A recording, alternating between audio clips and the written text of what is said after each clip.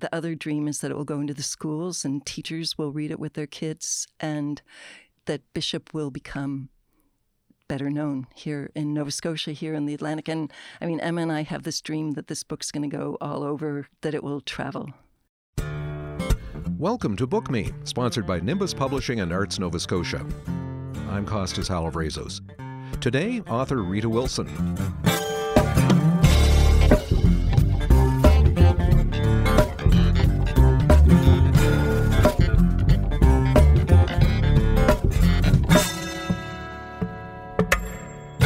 It seems hard to believe, but a renowned poet, winner of the Pulitzer Prize and the National Book Award in the United States, who wrote some of her finest work about her childhood in this region, is largely unread here. Elizabeth Bishop was born in Massachusetts, but her father died when she was just 8 months old, and her mother descended into a mental illness from which she never recovered. Elizabeth was sent to stay with her maternal grandparents in Great Village, Nova Scotia, on the shores of Cobequid Bay. At the age of 6, her father's family repatriated her to the States, but Bishop's formative years in Great Village remained an abundant spring for the rest of her life as a writer. Rita Wilson has collaborated with illustrator Emma Fitzgerald to create an enchanting book entitled A Pocket of Time, The Poetic Childhood of Elizabeth Bishop. Rita Wilson, welcome to Book Me. Thank you, Costas. You're a poet, winner of the Atlantic Poetry Prize. Roughly how old were you when you became aware of Elizabeth Bishop's poetry? Well, I'm appalled to admit that I was in my early 60s. I was an English major in university. When I moved to Nova Scotia 40 years ago, I read deeply and widely of Canadian literature, and I came to Bishop by mistake. By mistake, how did you find out? How did you connect? Well, I was interested in Sable Island. I had gone to Sable Island for a day. So this is a very roundabout way to find Bishop. And Zoe Lucas was giving a talk at the Bishop House in Great Village. Now, she's the Sable Island expert who's lived out there for decades. She is, exactly.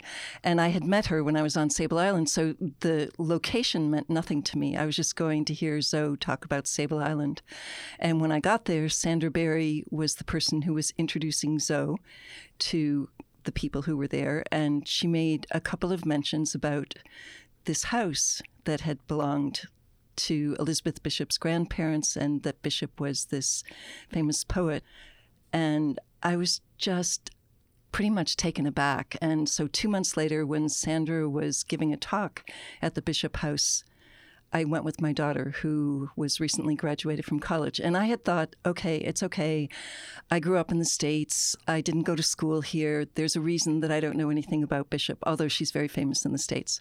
So I bring my daughter, who has gone to elementary and high school in Nova Scotia, and Sandra does her amazing introduction of Bishop and takes us through the house and has a story for every room. And I'm enchanted. Catherine, my daughter's enchanted, and we leave the house, and she's like, how could I have gone to school in Nova Scotia and never heard about Elizabeth Bishop? So that was the seed of wanting to change that. Well, good for you. Yeah. Now, you also have been an elementary school teacher. How did that affect your reaction to Bishop's poems that are rooted in her early years? Well, probably having that perspective of having worked with young children and having had my own children, the detail and the precision and the emotion that she portrays in those stories and poems. So first of all, I found them incredibly moving, but also I felt like there was a really direct connection that children could make with those stories and poems. So there was a lot of potential there. I felt that way, yeah. In the book, you have very often just phrases from Elizabeth Bishop's poems, but you have written text to provide us some context. Could you read an excerpt? Sure. Okay. So this is going to skip around a bit. The first part is from the introduction. It was the small town of Great Village, Nova Scotia, where her mother's parents, Gammy and Pa to Elizabeth, lived in a white clapboard house. It was at Gammy and Pa's that Elizabeth remembered learning to walk, to read, to write, to sing hymns, and to catch bumblebees and foxglove flowers. It's where she first went to school And when she was 5, it's where her mother left for the Nova Scotia hospital, from which she never returned. And it is at Gamian Pass that this story takes place. Walk up the path on the side of the house, past the landmark elm, past the foxgloves, the cosmos, the Johnny Jump-Ups. Elizabeth sits on the back steps, peeling the paper off her slate pencil. She notices the letters she makes have different expressions. Sometimes the capital E and B in her name look almost sad, but other times they turned fat and cheerful, almost with roses in their cheeks. It's almost supper time, and Gammy says it's time to get fixed up. She lets Elizabeth brush her silver hair, full of combs of matching silver-colored celluloid. Elizabeth stands on the rungs of the rocking chair, swaying and brushing, pretending to play a tune before we stick them in, so my grandmother's hair is full of music. Supper is finished. The lamp has yet to be lit. The day is moving from dusk to dark. Elizabeth looks at the window panes and notices the reflections there. She sees herself, she sees her grandmother, and wonders, where were they before? Here we all were, at last, doubly together. There are always so many things to wonder about. Although there are more, these are all the memories I want to keep on remembering. When you read this book, you will meet this girl who fell in love with words and who used her childhood memories to recreate her great village world for each of us, and who wrote, "We lived in a pocket of time. It was close. It was warm." You so effectively captured, I guess, the kind of fresh perspective that a child her age has on the world around her, and in a way, the random things that catch her attention. Thank you. When you read her prose and her poetry, it is just full of that kind of detail and observation and childhood kind of innocence, but also the words always slide over into poetry, and there's an emotion and sometimes strangeness and sometimes fear. Like, there are a lot of different emotions that she portrays through the work. Bishop described the years in Great Village with her mother's parents, as you just read a few moments ago, as close and warm. Does that hint at a contrast with her adult life experience? I think it's a definite contrast with her immediate experience after she left Great Village, when she went to her paternal grandparents' house, where she was only there for 8 months. But that was a period of illness and isolation and loneliness. So there was kind of like a break there after being at Gamian Pass.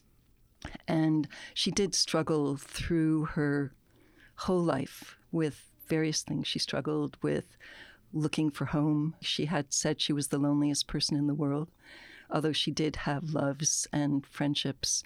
And I think that I'm remembering Thomas Travisano, who's one of her biographers. He says that from his point of view, Great Village is the place that was most home to Elizabeth. And I think her writing about it from Brazil kind of circles back to that, at a place where she felt probably the most at home she had felt since her childhood, that she was able to write about her childhood. And she didn't just write poetry. She wrote short stories that touched on that period as well. Yes, she wrote, and most of them were published in The New Yorker. So she wrote In the Village, which is a very long piece of prose, almost like prose poetry. She wrote Gwendolyn. She wrote Primer Class. And then she wrote The Country Mouse, which is the story about her leaving Great Village. And quite a bit of poetry, too, that has to do with Nova Scotia in particular, but some of it deals with her childhood specifically. Reading the poetry set in Great Village reminded me of what happens sometimes when you watch a movie that's been shot locally, and that happens around the Atlantic provinces. There's just so much that's familiar. You can forget about the art involved in creating, well, I guess in this case, the poetry. Did you get that feeling sometimes? I felt like that it actually gives you something to hang on to. You know how people can be so afraid of poetry, and because it was so clear and so detailed, and you could walk through each room and you could say, oh yes, there's the cupboards with so many drawers, and you have all of these very specific details to hang on to. And you walk across the Iron Bridge and you look out over the river, and then you remember her words that the river go slip, or like so. Yeah, the gurgling sound. The gurgling sound of the river.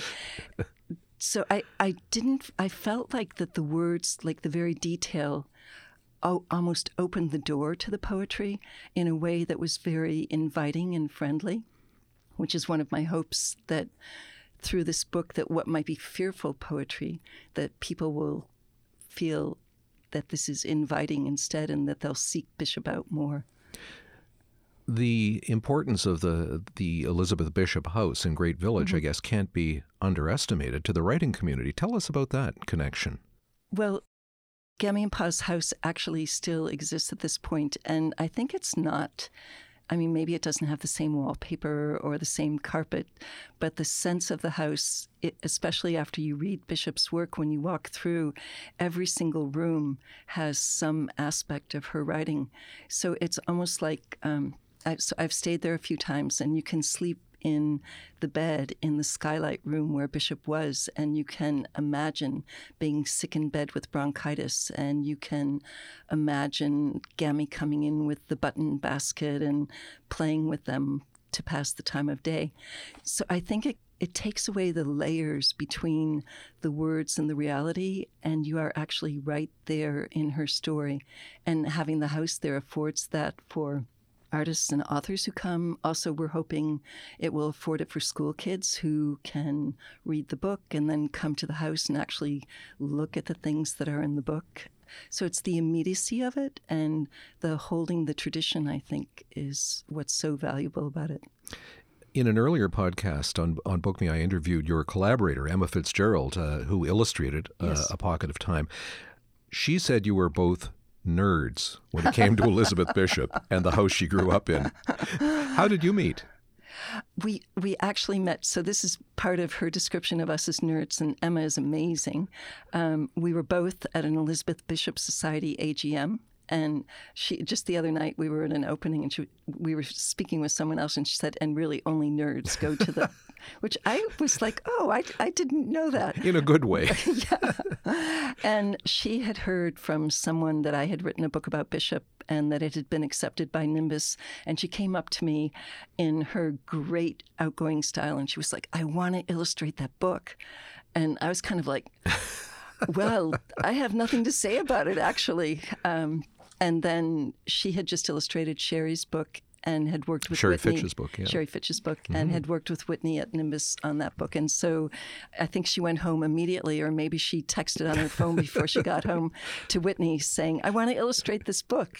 And then Whitney emailed me and said, how do you feel about Emma Fitzgerald illustrating your book? And I was like, whoa, that would be amazing. That was quick.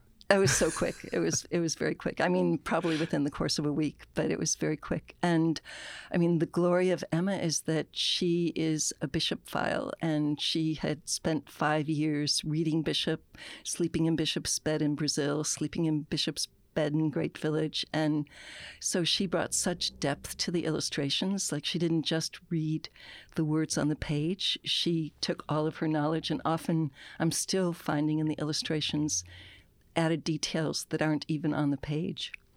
So it's a gift.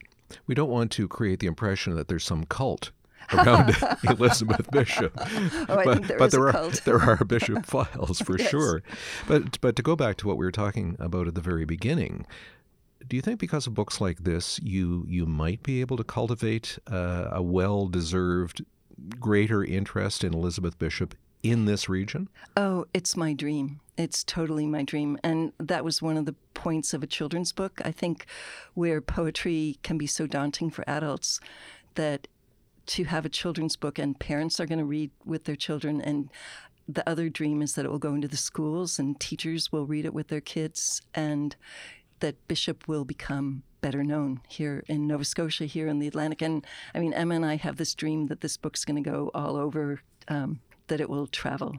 And I found some of the best children's books are books that are read really on two levels, one for the children, but also for the adult reading them. Exactly. And it's actually, it seems like a very rich time, or maybe this is my hopefulness. There are several books about poets that are children's books that are so powerful. Like there's E.E. Cummings, Emily Dickinson, and beautiful books for children that I, as an adult, read and am fascinated by.